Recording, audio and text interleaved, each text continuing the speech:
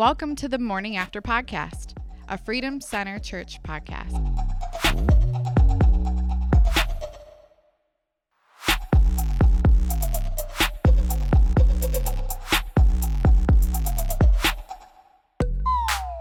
All right, well, welcome to another episode of the Morning After Podcast. Pastor Josh here with you this morning with Pastor Jim. Hello, hello, hello.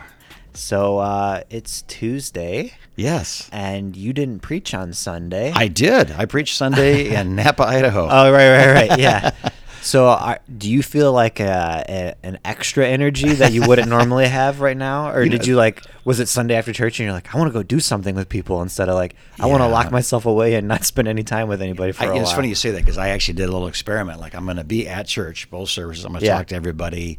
The only thing I'm not going to do is talk for 30 minutes in the form of a sermon. Yeah. And I literally was like, I wonder which part of this is exhausting, because I am exhausted at the end of that second service. I don't like me, let alone anybody else. So it was interesting that after it was over with, we had a medical procedure we had to do later in the day, but they made it sooner because of the snow or whatever. Yeah. So I went through all of that. I wasn't hungry. I wasn't tired. I got back to the house and I Dina, my wife's like, I'm going to take a nap. I'm like, I'm going to sit out here and play with the bulldog. So it's preaching. I'll be it is literally that 30 minutes. And I can talk to you for 30 minutes and feel great about it, be refreshed by it. But to talk to a congregation, two 30-minute talks, I have no idea what's in that time. Right. But physically and emotionally, I am spent at the end of that. Yeah, it's funny because I feel the same way just from leading worship or just leading the team that I wouldn't feel from coming to service on a Sunday. And the creative assistant today was like, hey, what do you think about starting to get like worship team members to come and hang out like on a Sunday night after church? And I said, no. And she was like, what? Why not? And I said, I don't like anybody on Sunday. Like, we had a meeting after church on Sunday, me and Pastor Kyle and one other guy that's thinking about joining the team. Yeah. And I was just like, I don't even have words to say to this guy anymore. Right. Like, and I don't think people understand until you're in it for some reason. Yeah. You don't realize how exhausting it really is. And we come to work every day and I come home feeling refreshed and fine. So it's not like, oh, maybe he's got a chemical imbalance that he needs to get checked. It's just something about Sundays. Yeah. And I don't know what it is, but do you ever wonder, like, how do school teachers do this 5 days a week and like 6-7 hours a day? I am exhausted from having two children. So from being responsible, somebody like a Dave Cromer that's been teaching for 20 years, 5 days a week. And then comes home to a young family. Yep. But also every morning when I get to the gym at 6, he's already covered in sweat and he's been there since 5:30. Yeah. That guy is like, I don't know how he does it, but he's my hero. Yeah. Just from seeing stuff like that. Well, then he goes outside and he puts his cape on and he flies to school. And yeah, right. And I'll skip the gym for like 2 months and come back and he's still there. Like, he's very consistent with it all year round. And so actually, to have a little sidetrack, I got to the gym before him this morning. We normally run into each other. And he was like, oh, you're here before me. And I said, yeah, I'm feeling really motivated today. And he's like, all right, believe that lie. Like, he doesn't care about motivation at all. It's just like what he does. Yeah, it's just what he does. And motivation is a lie. Like, just do it. He was a submariner in the U.S. Navy. Yeah. So I think being under the Pacific Ocean 6 months at a time did do some Dane Bramage. Right. And now he's just... in a good way, in the best possible way. I was in the Army and did not suffer from that Dane Bramage of getting up at 5 o'clock to go to the gym. Yeah. Yep. Yeah, so he's an impressive guy. So anyways, Sunday, we've been on this kick of just pioneering again. Yeah. And this Sunday was kind of another step into that, of something that we've never done before. Yeah. I don't know if you want to explain it a little bit. Yeah, so those who were not here, we are teaching a series with the church 2,000 miles away in Napa, Idaho, Awakened Church, under the leadership of Adam and Brooke Cook, which were our former associates and still very much sons and daughters of this house. Mm-hmm. We have been looking at co-teaching series on relationships and other things. But how do you do that when you got to get on a plane, you got to use a whole week, there's a time change, it's a lot of work to do that. So we came up with the idea kind of progressively through the years that we would, when the timing was right, the technology was in place, everything worked, that we would teach, both of us would teach in our home churches week one, and then we would play the recording of that via video week 2 in each other's churches. Yeah. Then week 3, which is coming up this week, I'll be teaching again in Fenton. I'll be teaching in Napa. And then week 4, I'll be in Cuba, and he'll be teaching here on that Sunday and Thursday night and Sunday as well. I'll be teaching in Napa, Idaho, even though I'll be in Cuba and he'll be in Napa. Yeah. He'll be speaking in Fenton while I'm speaking in Napa. Yeah. It's crazy. Right. But it's like when you're traveling home from Australia and you're like, we left earlier than whenever we got here, and it's just confusing. Just don't think about it. Ready to get home 2 hours ago. Yeah. It's a 24-hour trip. Yeah. Don't even think about it. It's just confusing. But yeah, let's talk about it then, the service. I thought the response was great. I thought it was great too. I was really nervous. Pastor Adam did something at the beginning, which was we're going to stand up and read scripture. And I was very nervous that our people were just going to watch and not participate in that, and that wasn't the case on Thursday or either service. If that's the case, it would have been like watching a TV show, right? Or listening to a podcast or something. I was, and it wasn't like I knew that was coming and had everybody to stand up. We just did it. Everybody stood up. People laughed at the jokes. They said amen. They repeated the words. They, like they were encouraging this guy that said it a week ago, 2,000 miles away, but it was good. I mean, I think this is true. I think that because he's 5 times the size of a living person, that he's brighter on that screen than he would be in person, and because the sound is identical. Right. In some ways, it's actually a better thing. Yeah. We're gonna have a better response to seeing that. Right. I think the church is not just the teaching; it's the people you're sitting around. I mean, you say, well, if that's true, why don't we just stay home and watch it on our phones? It's like, well, because we have a 60-foot jumbotron, number one, $250,000 of sound and lighting behind it. Yep. But the other thing I think is church is people. It's not the message. But so to experience a message on relationship from the isolation of your own house, you know, driving down the street, it was a beautiful setting to have that message. Yeah. Yep. And I just, obviously worship's still alive. There was still a live altar call. There's still, if you need prayer at the end, you can come up and get prayer. Those are all things that you can't get if you're staying home to just watch. I was talking to Pastor Adam today. 25 people got saved in Napa. 25 people got saved. He said that the aisles were filled with people that wanted to come down and just repent for something. Yeah. And they were hearing, if you're still confused, they were hearing the message that Pastor preached a week ago, which was you could hear somebody coughing. And it sounded like it was the loudest thing ever in the room because of how quiet the room was. Tough subject, talking about forgiveness. You're bringing up everybody's pain when you're talking about forgiveness. Yep. So the message itself from Pastor Adam, thoughts on that? It's just, that's why we do it. Yeah. Adam just has he's a deeply relational person, but man, I just couldn't, I listened to the sermon 3 times and took notes 3 times. Yeah. And added to my notes every time stuff I didn't get because it was coming too fast. Right. I've heard more people say, "Man, I'm just chewing on that," or that caused me to want to make a phone call or to. Yeah. I know it has in my relationships. I actually, one of the things was write down 5 people, your closest friends. Yeah. And I was surprised. You got 30 seconds. I was surprised at the names I wrote down, to be honest with you, and the names that I didn't write down. They just didn't come to mind. Yeah. And then I thought, I don't spend hardly any time with these, 3 of these 5 people. I barely am around, you know. So one of them's being Jason McKay, and so right after service, I said, "Hey, I'm going to Detroit tomorrow for the day. You want to come with me?" He's like, "Yeah, I'll come with you. So we went down and ate tacos, met with 2 different church planning teams, and did a teaching for Courage Church, and really no purpose to it except just to be together, just to enjoy that friendship and iron sharpen iron. That came out of. That's one of the things that came out of. The other thing was funny to me is that you're my son. I didn't hear him say can't be an immediate family member. Yeah. But your name was on there. And I wasn't surprised by that. I just thought one of my 5 closest friends, like Josh.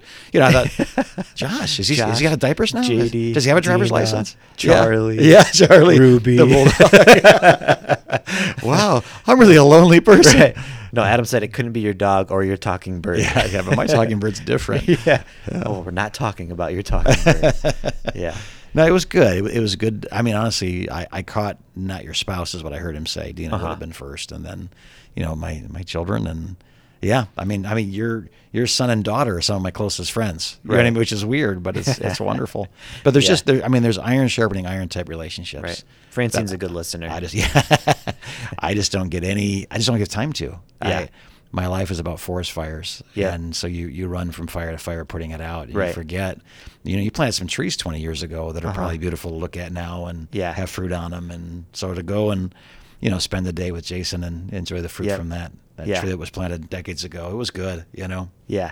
Yeah, no, I really enjoyed it. And I've been telling people this, but I think you and Adam, your teaching styles are just a little bit different, and they're both awesome. And I think whenever we can have our congregations switch for a week, like the people in Idaho hear you and they're like, that was the best message ever. Right, just and then our people yeah. hear that and they're like, that was the best message ever. But I think it's just fastball after fastball after fastball. You throw them a curveball every once in a while, and it hits different for some reason, just because it's somebody, it's just a new face. But it's somebody that you hear the teaching and you're like, this sounds like it's coming from our house. It doesn't sound like it's IHOP or Hillsong. It's the same verbiage. It's the same. He had stories about Michigan because that's where he Jim Harbaugh and talking about, you know, being at his babysitter's house when he was younger and all that kind of stuff. That's all Fenton and Michigan. So I think he relates well to our people, even though he's 2,000 miles away. He knows. Honestly, my first impression, the video comes up, I'm like, he's got on a beanie and a deep V-neck T-shirt and a sport. He had a suit jacket man, on. you're not preaching in New York here, buddy. What do you this is Fenton, Michigan, you know? But and then you realize just how old you really are. Yes, I do remember you saying. So this Sunday, I'm wearing a beanie and a really deep. I actually like my cleavage will be hanging out just in honor of Adam Cook and awaken. It's going to awaken some things, I'm sure. Awaken nausea when people see it. Oh wow! I hope that doesn't happen. The visual thinkers are poking their mind's eye out right now. They just turn the podcast off. They don't want to hear it anymore. Dude, I had food in my mouth when you said that. Finish it later. Yeah. All right. So, anyways, we don't have as much I would say to say about the messages normally because you didn't preach it. It was Adam that preached it. So, what I want to do then is start talking about next week because you are speaking again next week. Yeah. Third week of the relationship series, and I think I know what you're talking about. And if it's true, then man, is it an important topic right now because it just feels like now more than ever, this is not just in Fenton or the church or whatever, but just in life. Just seems like you hear on the news of bad stuff happening all about this topic. Yeah, marriages. We're going to talk about marriage. And I, boy, how do you say it? Marriage?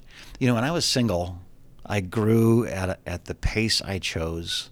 I left any relationship that didn't please me or serve me in some way.